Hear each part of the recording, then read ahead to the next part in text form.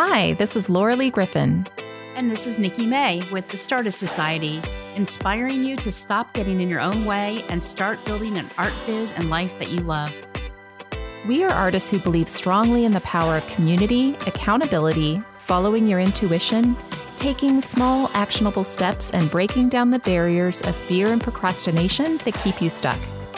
Follow along with us on our creative business journey as we encourage you on yours. Allie Koch of Allie K Design is an artist based in Dallas, Texas, who has turned her passion for art and design into a full-time career. She is the author of over 7 published books and is on a mission to inspire others to create as well. You can find Allie's artwork on murals all around the Dallas-Fort Worth area, on merchandise, in stores all around the country. When she isn't creating her gorgeous artwork, Allie speaks about business and entrepreneurship through panels on her own podcast, which is called Breakfast with Sis, which she records with her dad. While Allie has worked with some incredible companies around the country, her favorite part of her job is still drawing from her bed while cuddling her adorable cat and drinking sweet tea. Allie, welcome to the Stardust Society. Thank you so much for having me. We're so excited that you're here. And I wish that our listeners could see that cute cat that you have, too. I know. Hopefully you might hear her in the background, but hopefully not too much. Allie, we like to start off our episodes with your Stardust story. And as we mentioned in the introduction, you do so many interesting things. But the question is, how did you get started with this sort of creative life and turning this into an actual business? What did that look like for you? For the longest time, I thought it was just luck. My dad tells me all the time that there's no such thing as luck. It's just hard work. And it was a mixture of that, but it's also like just who you know, sometimes what you know about who you know, being in the right place at the right time, all of that, knowing how to network properly and networking to the right people, all of that has kind of helped me get to where I am. That's like the longest story short, but I just like a quick rundown. I graduated from UNT with a marketing degree and I couldn't find a marketing job. So while I was interviewing for jobs, I started creating canvases and artworks for our first apartment and for friends and family. And those just kind of took off. And so I started painting globes. Like I know the real OG fans are when they're like, oh, I still have one of your globes. I'm like, oh my gosh, like, can I redo that? Or like, you need to get rid of that. Yes. They're very cool. Yeah. So I really enjoyed doing them. And that's when I started doing like craft fairs and a little bit of those. I personally didn't like the craft fairs. But I started doing, because I didn't like that, I was like, okay, I'm just going to do an Etsy shop. And then I actually didn't really like Etsy. I was like, oh, there's just something that just like wasn't clicking. And Right. I was like, and at the time, my husband kind of just saw it as a hobby because that's what it looked like, hobby stuff. Right. And I was like, no, I think I can make a job out of this. Like people were like paying me money to do these globes and these canvases. He's like, yeah, but that's kind of like a hobby. And he saw like Etsy as like a hobbyist and it's grown so much more than that. But at the time, it was. And so I was like, hey, what can I do that? So I wasn't like making a lot of money, but I wasn't going under at the time. So I was like, okay, what can I do that I can make a substantial amount of money? Yeah. It was enough that you could see the potential, even though you weren't there yet. Yes. I was And like, what were you actually selling on Etsy at the time? Globes or art prints or canvases. Okay. And so that like just alone, like if you're starting a business and that's all you're doing, like that's really great, but you're probably never going to see like a 6-figure business. It is just way too hard. You have to scale that. And so I was like, okay, I can either scale this or I can find another avenue. And so I found weddings and I had just gotten married at the time. So I knew how much money goes into weddings. Absolutely. So I think I can do this. I did my own calligraphy and wedding invitations for my own wedding. So I was like, I think I can do this. I think I like this. And so I started doing invitations. And at the time when I was doing wedding invitations, I was one of like the top Dallas calligraphers, sign painters. And that was really great. I grew out of my kitchen when I was doing wedding invitations. And so I was like, I need to find a studio. So I found a studio off of Craigslist of all places. It was so, my husband walked in and he's like, I don't know about this. Even my parents thought like, my parents think that I can like do anything and everything. My parents are like, I don't know, Allie. I'm like, no. There's a vision. I got it. Paint the whole thing white and it just makes everything better. Right. So I got my first studio. We painted all those walls white. I was like, okay, now I got to put some art on here. And I asked my landlord, I was like, hey, can I paint a mural? And they're like, yeah, you can do whatever you want. This is your studio space. I was like, yes.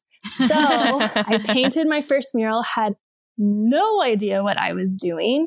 And was my BU mural. I don't know if you have seen that artwork or whatnot, but it's kind of an iconic Allie K design now. And I painted that and posted it on social media. And then someone was like, oh my gosh, you paint murals. I need a mural. Can you do one? I'm like, yes, of course I paint murals. Like, I got this. I'm done. I have it. So I also don't like the phrase fake it till you make it. I like say yes and figure it out later. Yeah. That's exactly what I did. I'm like, yes, I can do this mural for you. And within that time, I was Googling and researching and testing out all these different supplies and things like that. And I showed up to that mural feeling as confident as I could be. And I painted it and it's still up today and it still looks beautiful. And after that one mural, it just kind of now I've painted over 100 murals over the course of 4-5 years. Wow. Within that, I also got my first book deal, which I think has helped tremendously put me on the map of growing my Instagram. That's helped so much with my books and people knowing me from all over the world, which is crazy. But yeah, so it's just been like a mixture of multiple things. And then realizing that I can't just paint globes, or I can't just do canvases, or I can't just do wedding invitations. Like, in order to have a really successful career in art, it is helpful to have like passive incomes and multiple things, to where like if one thing is low, and I've really felt this, especially in 2020, of like, okay, one thing's really low or non-existent, then I can lean on something else. Absolutely. Yeah. We talk about that a lot, about trying to come up with multiple screens. Words are hard. Words are so hard. Y'all are my people, because typically it's me that's doing this and I get so frustrated at myself, but y'all are my people. I love it. Yeah. So we talk a lot about having multiple streams of income because it's so important to just have that balance, for sure. So you talked about your parents and your dad a bit. It seems like your dad is your business partner in a lot of ways. What's that working relationship like with him? Like, I love my parents, but I cannot imagine working with them. Sorry, mom and dad, if you're listening. I'm totally going to call him and be like, you are my business partner, just so you know. He's probably going to be like, I already know this. Yes. Yeah. So what's that working relationship like? Yeah, I've had a standing breakfast date with my dad since I was 13 years old. It kind of started off, which is adorable. It is. It kind of started off with my mom saying, you need to take your daughter out of this house, and to give her, it was, I guess, 13-year-old hormones just all going crazy. And so every Saturday morning he would take me out to breakfast, and we just like started talking about life and what was going on for that week. And we do highs and lows and what did we learn? And that obviously has evolved from 13, what age was that, in middle school, to then the highs and lows of high school, and then the highs and lows of college. And then the high-low app. Yes, high-low app. And then then it just kind of evolved into like the high-lows of business. And so my dad is a consultant. He has either been a consultant at a business, or he now currently is working at HR. So he's constantly working with people, consulting people, has his own books. He's so knowledgeable and wise, and always has the answer for anything that I am thinking or struggling with. So yes, he's definitely the business partner when it comes to moral, emotional, support. He also has really great ideas too. So he's definitely when I'm overthinking something and he's like, we need to work smarter, not harder, he's my go-to guy. Can I borrow your dad? Yeah. Can Laura call him when she's doing some overthinking? Yes.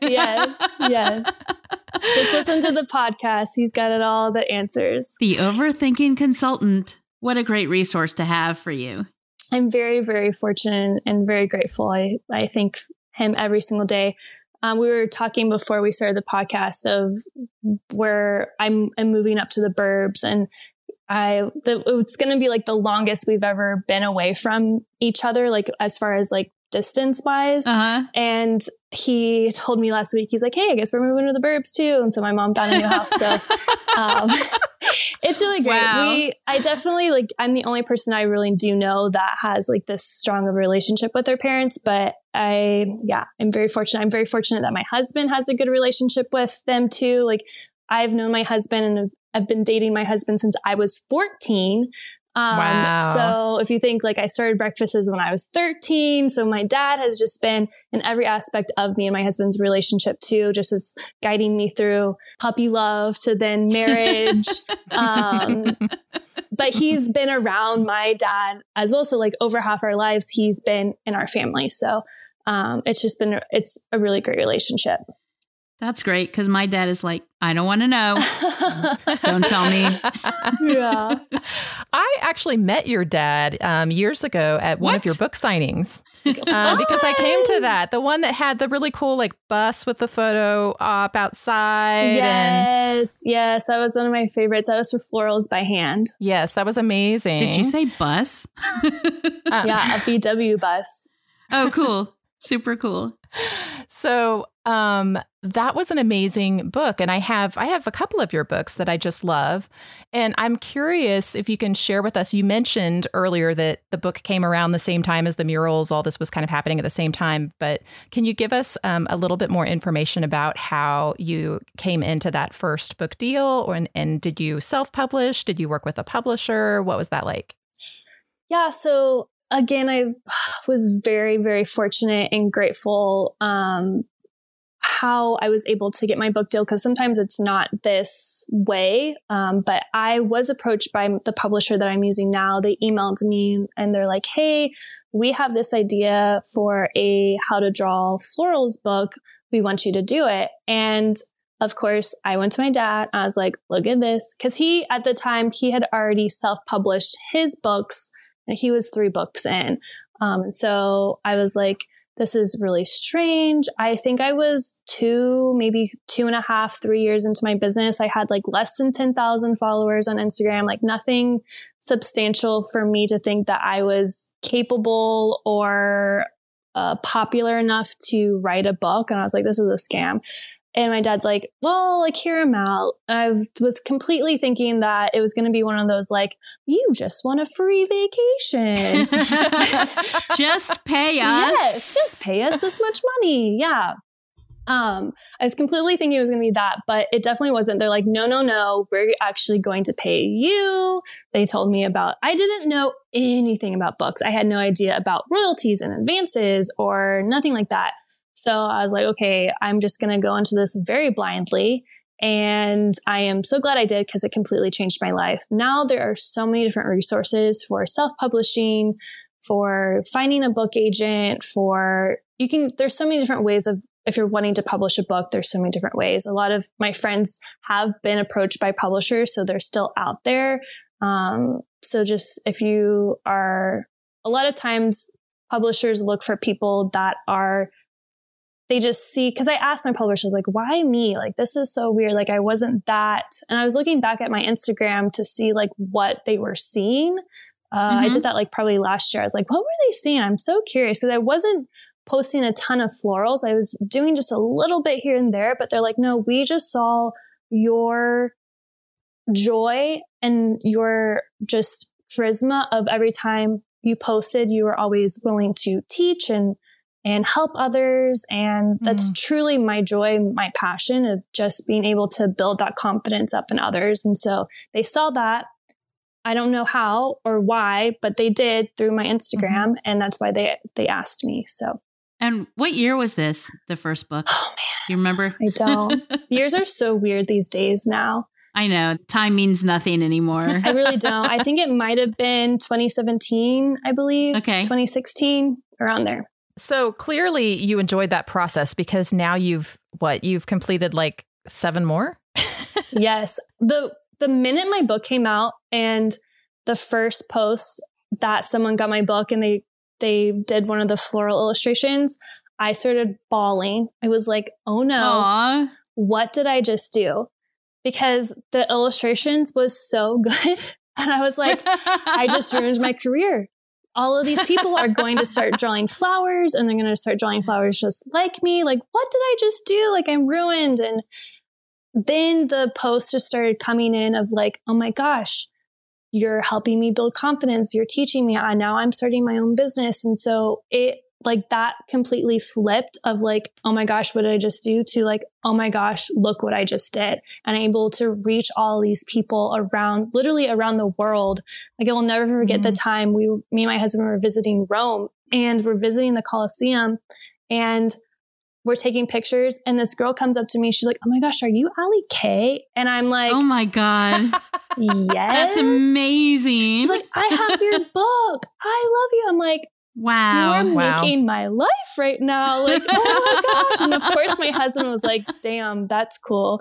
So yeah, it was really great. So just being able to like realize that I'm touching people all over the world and being able to bring in that inspiration and confidence outweighs the fear of people copying. Because there are people all over. And I get this question all the time. Like, how do you overcome like these people drawing just like you or copying what you're doing? And I have to look at it as like, if they're copying exactly what I'm doing, then they're never going to have the confidence to go out and do what I do because they're always going to feel like they have to copy something. So I don't take it too personal.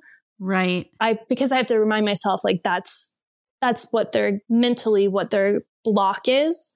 And it just kind of gives me a push of like, okay, there's all these people and they're kind of in the same race. So it's a marathon, not a race, but I just need to keep trucking because if I stop, then someone's going to maybe replace me. So yeah, it keeps me motivated too. So let's talk about this style for a bit. So you had that fear that, oh my gosh, I'm teaching people how to draw what I do, but you have a pretty distinct style. And you're totally right that if somebody is just so copying somebody else's style is a great way to learn. Definitely. But if all you're putting out there is somebody else's style, you're right. You're never going to develop your own. But let's talk about how you developed that style. Yeah, it came out to just really what I personally love. And that's another thing of like when I am overthinking and when I have those blocks, I'm just like, oh, I don't know what to create. It's always, again, Dad's wise words. He's just like, well, just create what you like. And then the people that like what you like are going to like it. And those are your type of people. Like you don't want to try to force someone to like something. Those aren't your people. So the right people will come, just create for yourself. And that's exactly what I do. I created my first mural for myself. When I was in the wedding industry, I think I painted over 700 jackets, but for brides. But the first jacket was I wanted something cool for a party. So I painted one for a party. Everything that is in my website that I sell on my shop, it's because I either wanted it or I needed it or I was going to gift it to a friend. I'm like, okay, this is really cool. Let me just sell it as well. So it's definitely helped because I definitely have decision paralysis for sure. So it's definitely helped with that of just like focusing like, okay, what would I hang in my apartment or like, what do I need? And if like I need something, I'm like, okay, I need it in Allie Kay form too. So like, I'm going to learn how to paddle or do, not paddle, pickleball. Sorry. I'm going to learn how to pickleball, but I need paddles. And I'm like searching paddles. I'm like, I'm pretty sure I can custom make these. And so of course I did. I custom made paddles for pickleball. I don't even know what pickleball is. Oh, Google it. Oh, my parents would love those. Yes. Pickleball is awesome. It is. It's really fun. Yeah. Well, I really like that because a lot of people are out there looking at what they think the market wants. Yes. I'm so glad you brought that up because they really do. It's like either what the market wants or like what they look at Sally on her Instagram and they're like, oh, she's doing such a great job and she's selling these things. And people get so caught up in like, oh, well, I need to sell those things. So it's really like, that's not going to, like, if you are not 100% in that, it's not going to work 100%.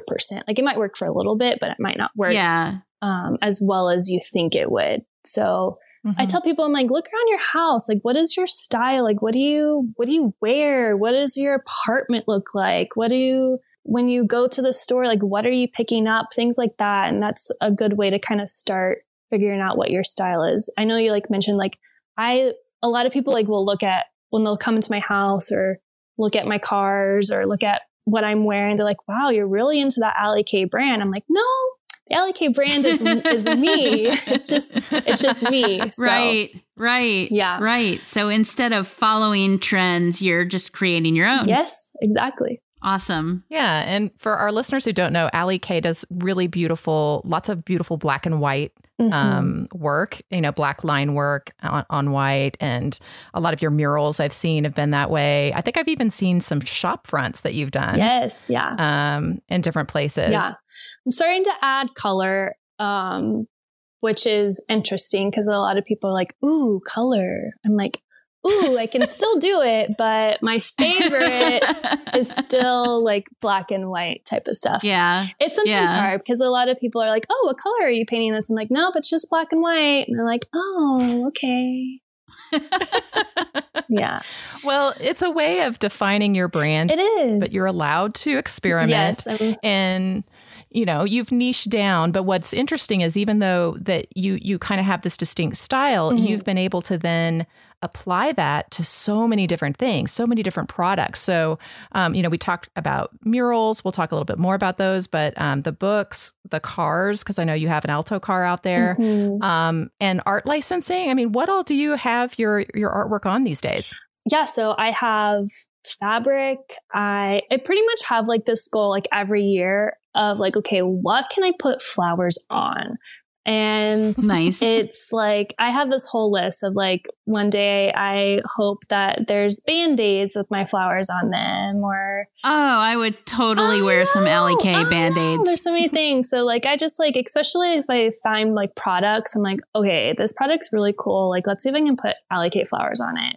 A lot of times, like at the beginning of my career, I was like, okay, I want to do this and I want to put flowers on it, but getting like an art licensing agent or reaching out to companies like that can be really intimidating. And I like instant gratification. So I'm like, okay, I want a home collection. Well, I'm probably not going to get into Target because that is just, you have to have so many different connections.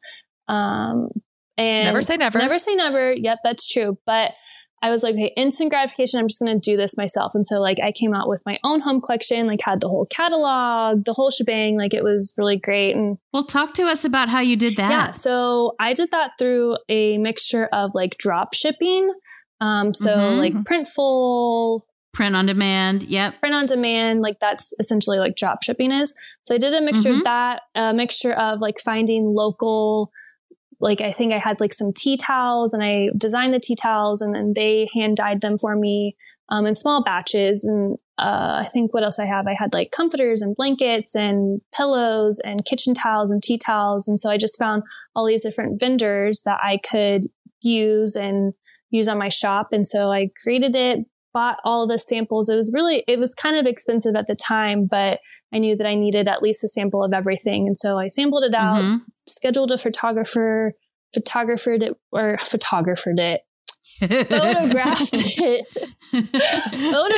it well, and put it out there and put it on social media and blasted it through my newsletter. And all these people were like, oh my gosh, who did you partner with? I'm like, no, girl, it's all me.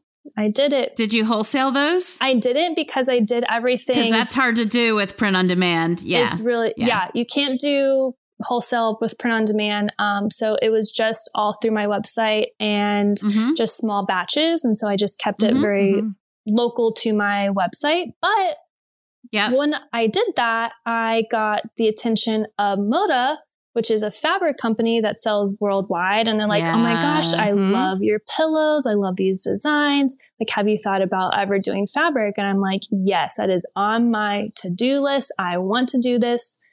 Because you can do it like through Spoonflower and like create your own fabrics, but it is hella expensive to do it that way. And you're still very limited to, it's essentially like a print on demand type of thing. So you're very limited. So you can't really wholesale that either. So I was able to get a really great deal with them. And now I have 3 fabric lines with them. So it's like one of those things that's like create for yourself. And then all of these opportunities are going to open up. That's fantastic advice. Yes, it is. I love it. And people won't know, like people don't know what they want until they see it. And so you kind of have to just like Moda probably would have never really like thought like, oh yeah, Allie K Flowers would have looked really great on their stuff because they just saw all of my artwork on walls. And so the minute I was able to put it on textile, they're like, oh yeah, these are really great. So, but speaking of walls, I have always been interested in murals, and I've done a couple little things here and there, but I want to hear more about your murals. And I know, so you got started just by doing one for yourself in your studio, right? And then sharing images of that and getting interest going. Yes. But oh my gosh, you're so prolific with them now. You do, well, what did I just see in the last several years? You've done like 27 a year every year. It is the most like gives me chill bumps. I don't understand it, but literally every single year for the past, like since 2018, it's always been the number 27. And I'm just like, this is freaky. Wait, and in that year, were you 27? Oh my gosh, was I? I'm 30 now. She might have been. I might have been. Oh my gosh, you just blew my mind. Wow. Well, thank you and good night. Yes. What?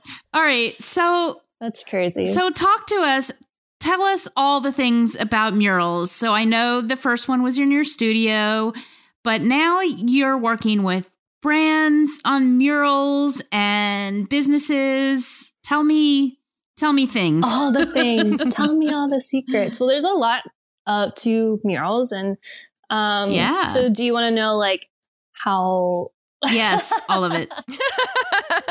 All of it. So murals can be a little intimidating. And I get asked like, oh my gosh, how do you start? Like literally I just say like, just start. Like you have a wall next to you, paint it. Yeah. Don't like it, paint over it. It's just paint.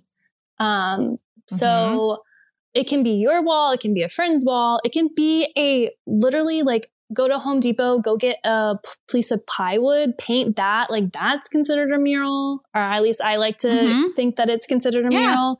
Yeah, absolutely. So just paint it. It's going to be easier to paint like murals for other people the more you practice. And so like, especially like scale is really intimidating to people of like, okay, how do I get this idea on this piece of paper, on this iPad? I always use an iPad. It saves me so much time and it's so much easier to transfer that. Okay, so I want to know how you get it transferred. Tell us how you do that. Yeah, so there's multiple ways. I use an iPad. I recommend it. If you don't have an iPad and you're an artist, go get an iPad. Like even if you're just like so like you love canvases and you love the art materials and you love the feel of it. I was totally that girl until I got an iPad. And then I was like, okay. And there's no reason you can't do both. There's no reason, but it just saves you so much time and you're able to scale and you're able to do so much more with your artwork once you go digital. And time is money and that saves you so much time. So get an iPad. Okay, so you have your little design on your iPad because it's only so big. And what app are you using? I'm using the Procreate app. Yeah, that's what we use too. So how do you get it on a big wall? So I will mock it up. So I'll take a photo of the wall. I will design it on like a second layer over that photo. So then I can send it to the client and be like, okay, this is exactly how it's going to look. pretty much exactly how it's going to look. And they're like, okay, we love that. So they're either like, we want it bigger, we want it smaller, we want it to the left, to the right. It's easy to like move around. So then I go to the wall. If it is going to be in an exterior wall, I go to the wall at night and I project it up. How do you do that? What do you use? Yeah, with the projector. So I started off with literally one of those old school overhead projectors. I bought it off like $10 off of Craigslist. I was like, because that was the only thing when you said projector, that's what I thought. I'm like, okay, I need this. I went to FedEx, got one of those like Kinko clear sheets or whatever they call them.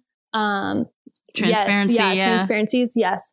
And I did like 2 murals with that. And I think I like smashed it up and put it in the dumpster because it was horrible. But then I went to Amazon and bought like $100 projector and it saved my life. So buying a projector, it doesn't have to be something crazy. I have $100 projectors, $50 projectors, $1,000 projectors. They all work the same essentially.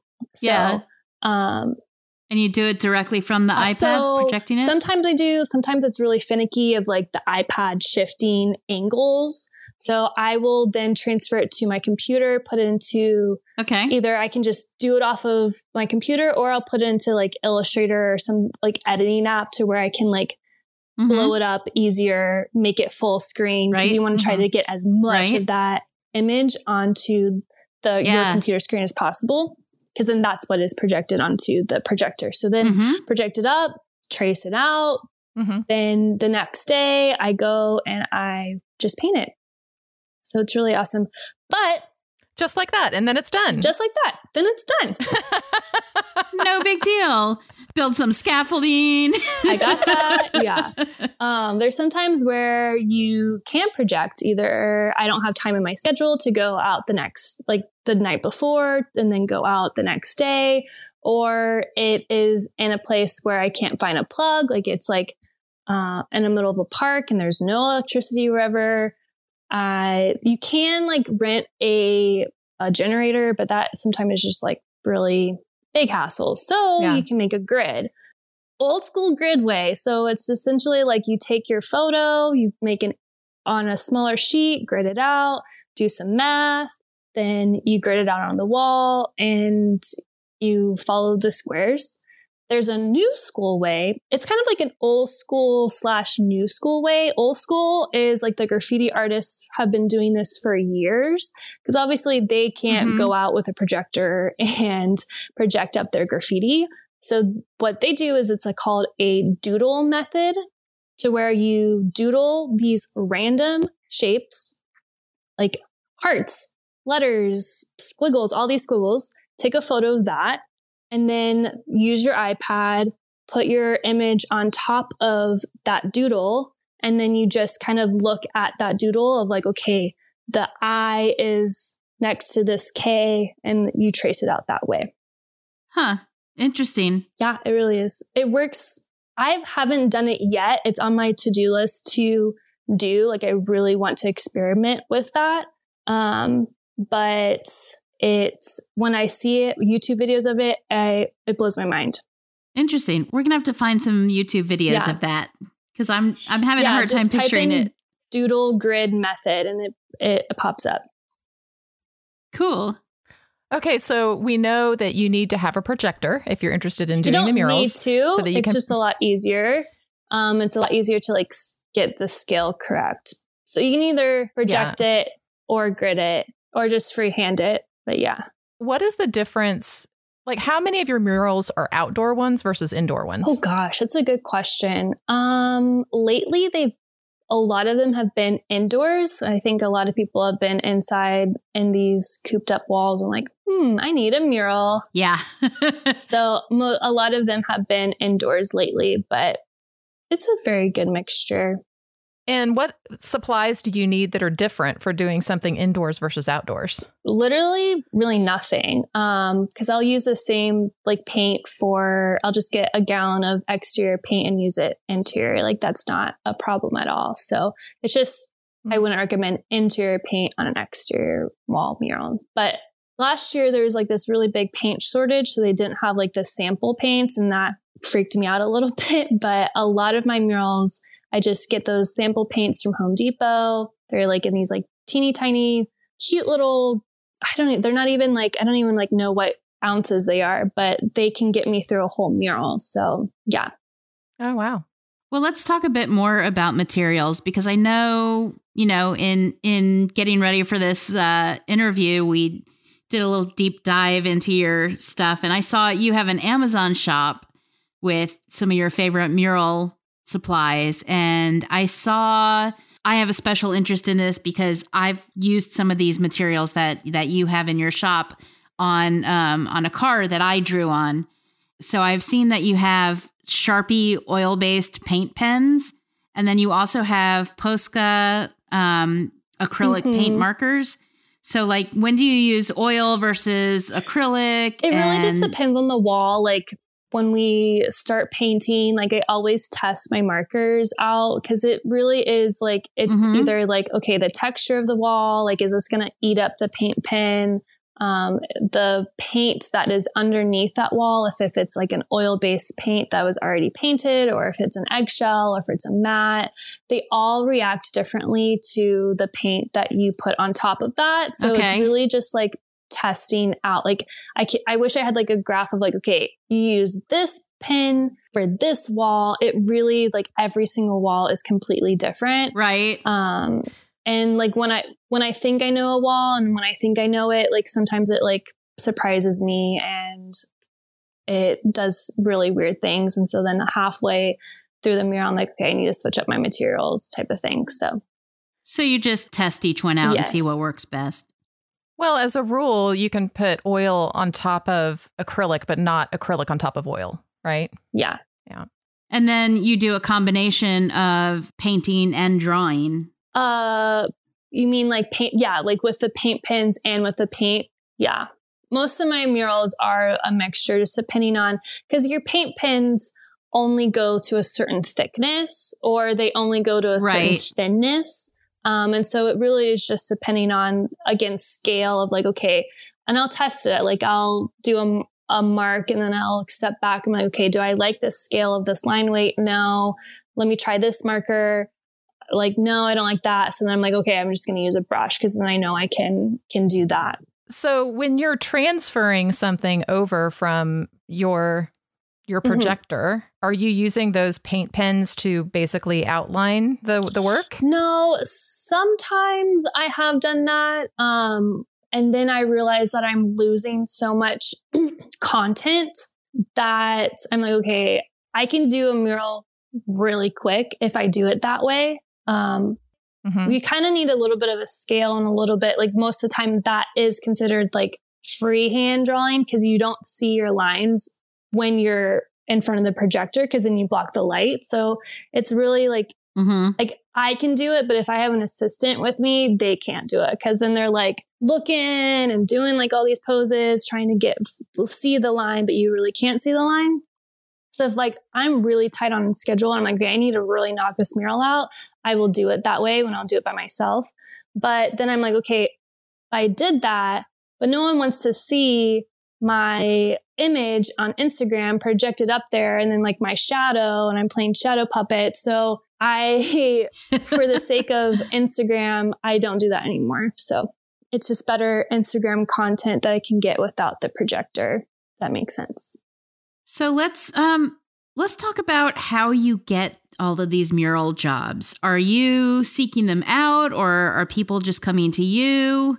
And how has that really changed as your career has developed? I need to like knock on wood, because I have only, every single mural except maybe one, I have been approached by, which is, again, thinking lucky stars, all just very grateful for that. That's amazing. The one there's only been one that I was like, hey, would love to paint a mural. And surprisingly, they said yes, which a lot of times that's also very rare. Like it's one of those, like, ask 100 times to get one yes back. So yeah, it's a lot of just word of mouth. And so I always want to be top of mind of other people, to where like, okay, if someone just mentions the word mural, I want them to think of me.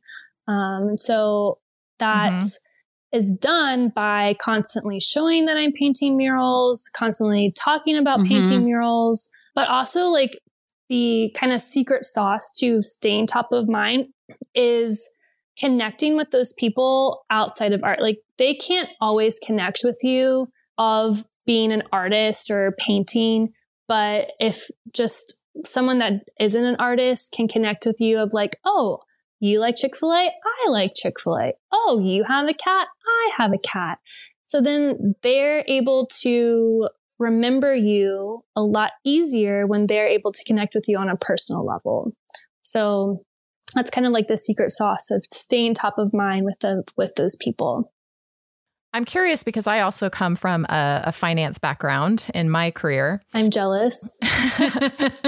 So I'm always kind of curious how people price their work or how they get paid for doing murals. Like in this case, is it like a cost per square foot or some other method? And then I assume that as you do more of them and have more experience, you can increase your price over time. But do you have any suggestions for people who are just getting started with how they would price their mural work? Yeah, don't do it for free. Always good advice. Yes, don't do it because it's so hard. Like I can see like doing it for free for maybe like your very first one and be like, hey, if you're like wanting to do this with a friend, be like, hey, I'm experimenting. But I've learned the hard way of doing anything for free, just bites you in the butt in the end. So just stay away from it. Don't do it. Even if like you can trade something like a dinner or just something to where there's like some type of transaction, it helps so much. So don't do it for free. It's definitely based off of square footage. Don't ever price artwork or mural work that is large and substantial by the hour, because your goal is to get quicker. So, right. But you also want to raise your prices. So it just like never makes sense of like, okay, I want to be faster at my job, but I also want to make more. So like, that's never going to work out. Yeah, it's the same. I do web design and it's the same thing. I never want to charge by the hour because then you're punished for getting more efficient. Absolutely. Yes. So, but do you ever do like a flat project rate? Like look at a wall and go, okay, this is going to be... Sometimes like if it's multiple walls or if I know that it's going to be like a repeating customer, like sometimes I'm like, okay, like for example, if it's a franchise and they have multiple different opportunities for a wall and be like, okay, I can give you like 5 walls for this price. And then they have a certain amount of time to kind of cash in those walls.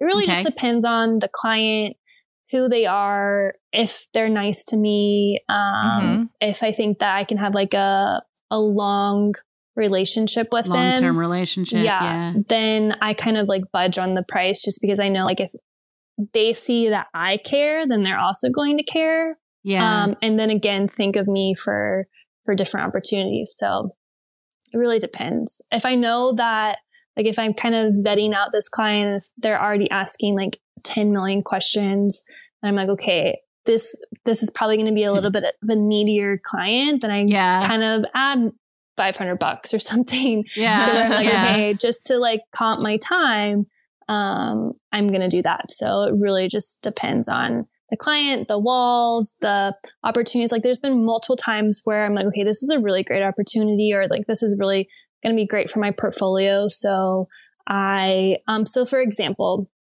I just did a mural that was on like plates, and it turned out amazing. Oh my gosh, I just saw that. Yes, I'm really obsessed with it. The combination of plates and the wall behind it? Yes. So I also painted so that was for a showroom of an apartment complex. So I painted like the main bedroom, and then they had this plate installed. I'm like, oh my gosh, can I paint on those plates? And they're like, yeah. So I essentially did that mural for free, because I knew that 1, it wouldn't take me that long to do, and 2, that it was something that I kind of really wanted to do. So knowing that, like, I was like, okay, knowing that I wanted to paint those plates, and that I was already painting the other mural. I just tacked on my mural supplies and then gas to that original mural price. And I was like, okay, I can do these plates and this mural for this price. And they're like, yeah, great. I, on the back end, added it to the client didn't really, well, now I guess now they know if they listen to this podcast, but, they're good people. They would have. Well, for your sake, we hope they're not listening, but for our sake, we hope they are. Yeah. Yeah. They're good people. They wouldn't mind, but essentially it's just like, I just tacked on the cost of my materials for at the upfront and they're great for it. Smart. But I do that multiple times. Like if I see like, okay, if I can tack on something and like have it combined to where it's either a really great opportunity, it's a really great location, things like that, then I kind of budge the budget. Cool. Well, let's just go back a little bit and talk about, so our listeners are mostly people who are just trying to really get started. So what advice do you have for people who are just getting started on how to even start pricing their work? Yeah. So trying to talk with the people, because again, like everything's going to be different where you are located. Right. So like I essentially am in Dallas, so I'm able to price city prices essentially, but then like. Right. Whereas I live in a small town in Western Kentucky and it's not Dallas rates. Yes. Yes. So definitely do your research, kind of look on. Etsy's a little hard because you have a mixture of like hobbyists on there, then also professionals. But that's how I started when I was doing pricing, is that I started to look at other people's pricing. I'm like, okay, they're kind of like in this ballpark, because you never want to undercut the market so much. Right. One that just doesn't make you look like you are not professional. Like there's another word for it, but like you want to come off as like, you know what you're doing. Right. So there's that, but then you also don't like want to overprice the market, but you also like, you can sometimes take in a talent, but also like, it's really hard because I know some people are like, oh my gosh, Allie K is charging $35 a square foot for a mural. There's no way I can do that. Don't cut it to like 14, be like, okay, I'm going to charge 30 or 25, like still stay in that like close range, but know like, okay, I'm going to have 3 murals under my belt. Okay, now I got experience. Now I can start charging more. So, right. Got to start somewhere. You got to start somewhere, but you just got to start. That's the thing. You just got to start. Absolutely. Yeah. And that's our main message here. Yes. It is our main message. And I'm curious, when you have an agreement with these clients, do you actually have a written contract with them? Oh, yes. Oh, my gosh. 10,000%. Yes. That is with like anyone. Like in any of my mentor sessions or any of like my fellow colleagues or people that want to get into this, like you have to have a contract on anything that you do, especially anything that you do custom. And you have to, things that I like to put in my contracts are like the timelines that you are going to start, when they're going to see designs, just so that they kind of know ahead of time. So they're not emailing you like, when am I going to see this? When is this going to happen? Right. Another huge big one is revisions. Before I had a contract, I think I was just burnt out by revisions because they've just kept coming and coming. And I'm just like, oh, this is horrible. And you just spend all this time on revisions. So it's like, I never do more than 2 revisions. It's in the contract. If they want more, they got to pay for it. And then I always do a 50% deposit no matter what. And the design work, like physical design work, me putting any idea or pen to paper, that 50% deposit has to be paid before that is done. Absolutely. No spec work. No spec work. If they want spec work, they got to pay for it. And it's 50%. Yeah. Because they don't realize like that's 50% of the work. Like me designing, coming up with ideas, like that's 50%.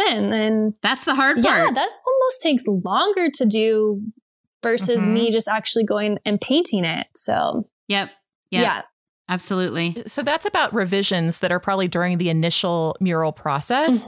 But do they ever come, like, especially if it's like an outdoors one or something, over time, do they have you come like fix something, like maybe somebody tags the wall, or maybe something happens, like or the sunlight has caused a problem or something, do they ask you to come back and like fix it? Or luckily it's never happened yet, but it is in my contract. I thought you were about to say, like, do they ever like tell you to change something while you're painting? That's happened before, so that is now in my contract of like, okay, you can't, once I'm painting, like, this is it. The design is approved.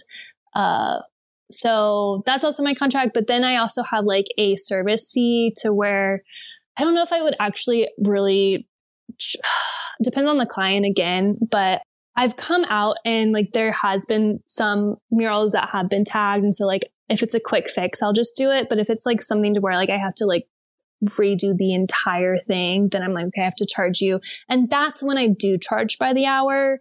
Or I say like it's a minimum of, I don't know, $50 or whatnot. So there's some works where I do charge by the hour on some cases. And it's like things like that where I'm like, okay, how long? I don't know how long it's going to take me. That makes sense. Yeah. And you have like, you kind of want to have like in your head. And that's another thing of like, if you're really starting out and you just have no idea and you've been researching and you just cannot come up with a number, like, okay, think of a number in your head of like what your hourly rate needs to be or what you want it to be.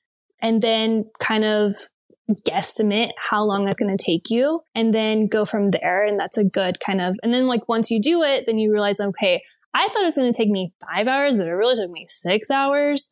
And then just kind of figure 20 hours. Yeah. So just kind of like figure out that. And so like, that's how I kind of started, not on murals. Murals have always been by the square foot.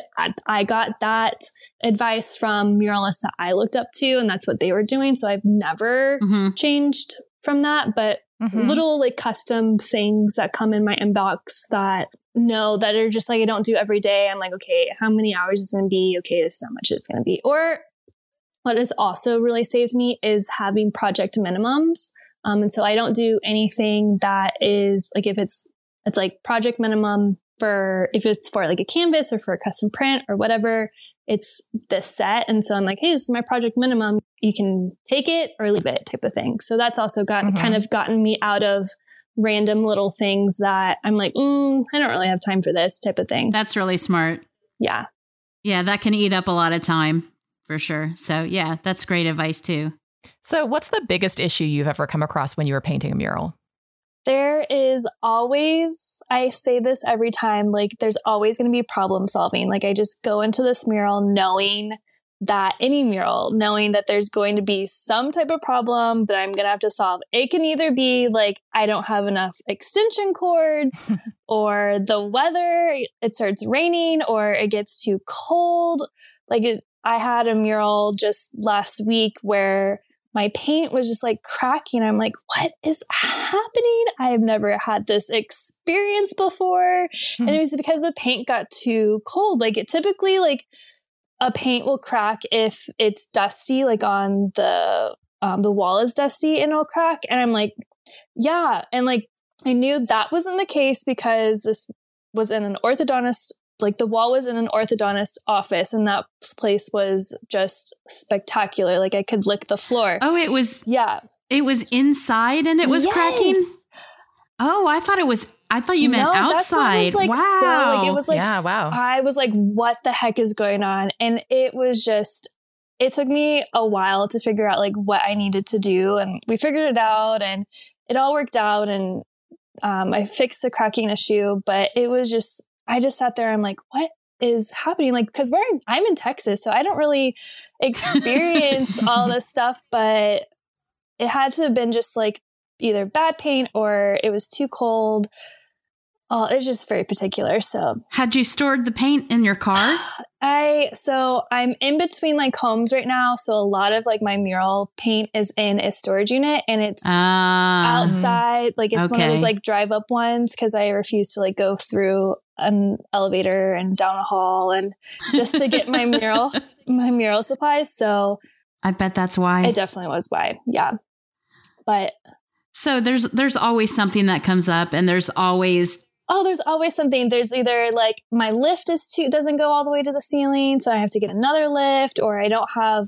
So like my supplies and I have to have a whole storage unit for just supplies because I will problem solve. I'm like, okay, well, I need to get another ladder, or I need to get another scaffolding, or I need to get more extension cords. So it just like keeps piling. And yeah, my kit is massive now just because I don't leave the house without all of these things because I've learned my lesson in the past.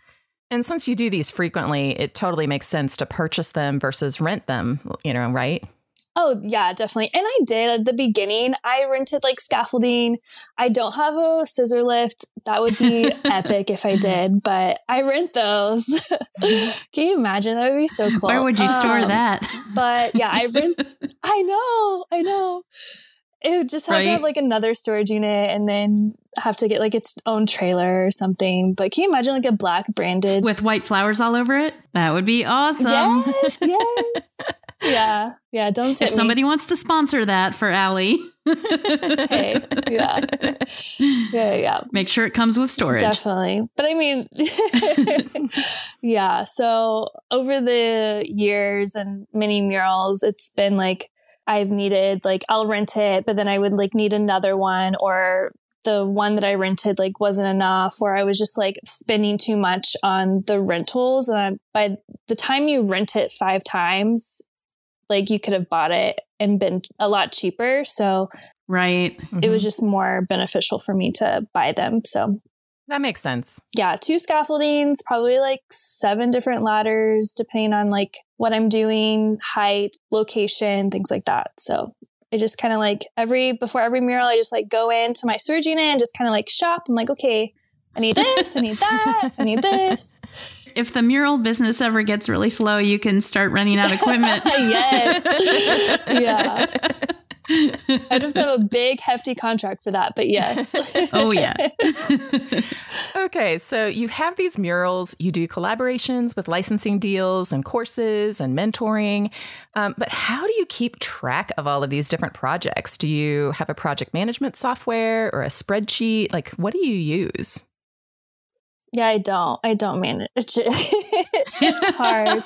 Like when people say like, oh, what do you do? It's like sometimes the worst question because I'm like, well, it just really depends on the day. Like I do so much. And I always like see things on social media like, oh, find your niche, like make sure like you niche down. And I used to be a really big like pro niche. And I think I am in some sense of like, I have a particular style and a brand and I really try to stick within that. But then like trying to spread that across as many platforms as possible, I think is really beneficial. Like that's how we can have those like passive incomes and things like that we talked about earlier. But really, how do you keep track of everything and deadlines and what needs to be done when? A lot of tabs are open on my computer. And in your brain. Yes. A lot of different Excel sheets. So I have like a mural Excel sheet, and then like I do like tattoo design. So I have a tattoo Excel sheet and like a branding Excel sheet. Cool. And then licensing, I just kind of like, those just kind of come and go. I use Honeybooks, which probably saves my life more than like, it's like a second assistant for me. So, and it's to have saved so much money as well. Like before I was using Honeybooks, like I was just using an Excel sheet and then just like my emails, but then I would always forget to like follow up, or I would always forget those people that were inquiring. So like with Honeybooks or a system like that, it helps so much to be like, oh, I need to follow up, or, oh, this person hasn't paid me yet. And it's just like really streamlined of like, I can send the contract, I can send the invoice, I can see where it's at and the status of what do I need to do, and then I can archive it and all that stuff. And it's really great. So you use Honeybook to keep track of like all your interactions with customers. Yes. And you use spreadsheets to manage the individual projects. Yes. And then I use like an old school planner for calendar. I did use that until COVID, and then like COVID happened 2020 happened. And then like my planner just like, it was a mess. It was like having to like scribble everything. And then by the time I'm like wasting a whole square of just all the things I have to scribble and reschedule. So I started like just this year using like I just put in my notes. It's so unprofessional, but it's working for me right now. But I definitely need to find like a different system. I think I have a little like PTSD of like an old school planner, but I do really, really love like notes, crossing it off, seeing it all on paper. I'm typically an old school type of gal on that. But well, I love to scratch things off to-do lists too, but they usually just end up moving to the next day. Oh God. Yeah. Guilty. Changing the date all the time. Yep. Cut, paste. Yep. Yeah. Doesn't HoneyBook have that feature of tracking projects? I bet. HoneyBooks is so great of all the things that they like, the tools and the flows. I definitely use it maybe like 10% of what they offer. Right. But I mean, it's just so like the context and the community, like, yeah, if anyone's listening and they're not on HoneyBooks, I highly recommend it. But awesome. Yeah, I've heard good things about it. Definitely really great things. An app. Yeah, I don't even use the app. Like I probably really should dive deeper into it. All right. So let's move on and talk a little bit more about some of the other offerings you have. We could talk murals and we could talk project management for hours too. But let's talk about all the other things that you do and what you're interested in the most these days. Cause I know you have mentoring, private art lessons, you have the Domestika course. Talk about some of the other things that you do. And Allie, I know that you're really passionate about helping other creatives. So I know you've created a lot of offerings that could be useful in a lot of different areas. So I'm interested to see what you have to say about that. Once I figured out like that was my passion, and someone asked me, because sometimes it's hard to like find your passion and your purpose, and it's daunting to kind of think about it. But I had a mentor in the past. She said like, what are you doing that makes you the happiest? Or like ask a friend, like, what am I doing that you see me at my happiest? And it always comes back of like teaching others or inspiring others. So it really is like a tug on my heartstrings every time I can do that. Every time I typically try to like answer as many questions when I'm painting murals and whatnot. So I love the mentor sessions. I'm a horrible salesperson. Like I hate being salesy, especially like social media. So I try to like the mentor sessions that I get are very organic and they come to me. There's sometimes when like people ask like too many questions, I'm like, hey, like I have a mentor session, like let's do that. Like it would be so beneficial and kind of do it at that route versus like, hey, you need me. I can be your mentor. Like it's just like, I don't know, makes me weird inside. I also have that Domestika course, which is also great for people that can just do it at their own time. It kind of goes a little bit, I don't go in depth of what I typically do in a mentor session, but it hits a lot of the things, common questions. Yeah. So what is the theme? Like, what is your Domestika course actually about? It is mainly about like being top of mind and finding your kind of voice in this big sea of entrepreneurship and creating a pitch deck and ways to network, things like that. So strengthening your brand, basically? Basically, yeah. Awesome. And we'll link to that in the show notes. Yeah, for sure. And so when you talk about a mentoring session, what does a mentoring session look like with you? Yeah, typically they're an hour, 2 hours. I like to kind of split my 2 hours into 2 1 hours. So like we'll do an hour, kind of have some like things that they want to work on and then follow up for an hour. Is what most people like to set that up. But it's so custom to what their specific needs are. So I ask them like write down 10 questions because you'll get to the session and you'll kind of blank and be like, oh my gosh, what do I ask you? So they'll send me like minimum 10 questions and we always venture out of the conversation, just going all over the place. Yeah. But it really is like, I have had mentor sessions to where I've literally help them set up their website or their like drop shipping or doing anything from marketing to social media to how to edit photos on apps to finding clients, project ideas. I really like the ones where like I can then connect them to another person that I know or help them find other projects. Like those are really great. So it really is so customizable to that person. Perfect. And do you do a lot of those? Do you have like set times that you work on those or just pretty sporadic? Pretty sporadic. I probably have like 2 or 3 a month. Nice. And if somebody wants to do one of those with you, does it have to be in person or can they do it like via Skype? No, they're typically all through Skype. If it's in person, I've learned my lesson and I'll stay there and we'll chat for like 4 hours and I'm like, oh, there was my whole day. So I've stopped doing in-person ones for that reason. They're fun. I love them, but I just get too excited and like I could literally talk to y'all all day long. Yeah.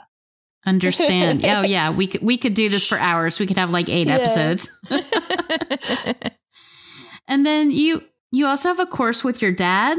I do. Yeah. Called Mentor Makers. Yes. Tell us more about that one. That was a fun project. So I have a podcast with my dad that we record every Saturday morning. We just talk about life. And we really talk about like how being a mentor or having a mentor is super important. Like my life completely changed when I had one of those in my life. So it really is trying to, and that's also daunting of like, okay, where do I find a mentor? Or like, if you want to mentor someone, like how does that conversation look like? Like you get to this coffee shop, you're like, okay, well, how's it going? Now what? Yeah. So it really breaks down like best practices of finding a mentor or being a mentee. And then just breaking down conversations that you can have with that mentor mentee scenario. So it's attacking it from both sides. It's Definitely. about how to find a mentor, work with one, and how to be one. Yes.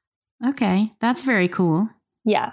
Because you can look at it like if you're wanting to be a mentor, you can buy this and then use the content for your mentee. Or if you're a mentee, then you can it's kind of more for mentees that have a more proactive state in the relationship. So then they can come to their mentor and be like, hey, these are the kind of questions that you want to ask type of thing.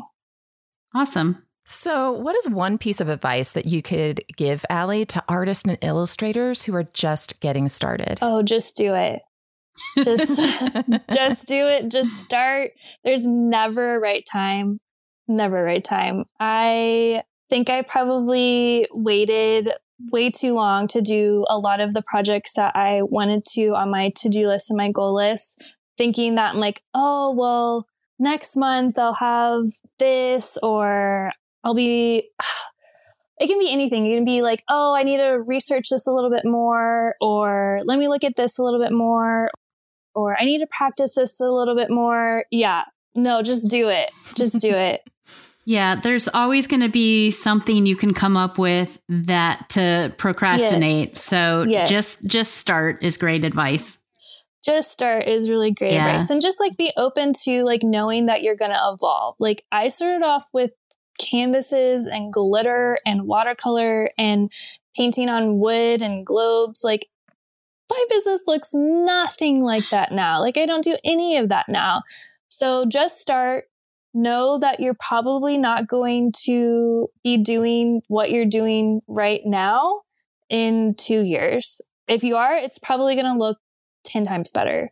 But doing it, starting it, doing it every day, all these people are like, oh my gosh, this looks so easy. Like you make it look so easy. I'm like, well, I do it every day. So that's why. Yeah. So Allie, where can our listeners find you online? Where can they find more about you?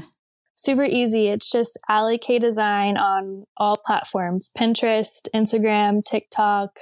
My website is www.alliekdesign.com. Just make it really easy.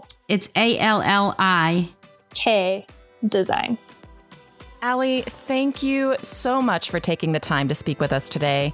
We've been super curious about murals forever, and I've admired your designs for a really long time. I'm your fellow Dallasite, and it's so great to be able to see you and speak with you. And we know that our listeners are really going to get a ton of value from this conversation. It was an honor speaking with y'all. I'm seriously, like I said, I literally could talk to y'all forever. So it's been so much fun. Awesome. Thank you again. And to learn more about Allie and read today's Stardust Society show notes, go to StardustSociety.com/AllieK. If you've enjoyed today's episode, we'd love for you to leave us a 5-star rating and review. Reviews help us reach more Stardusts like you and keep us inspired to create new episodes. Thanks for listening, and we'll see you next week.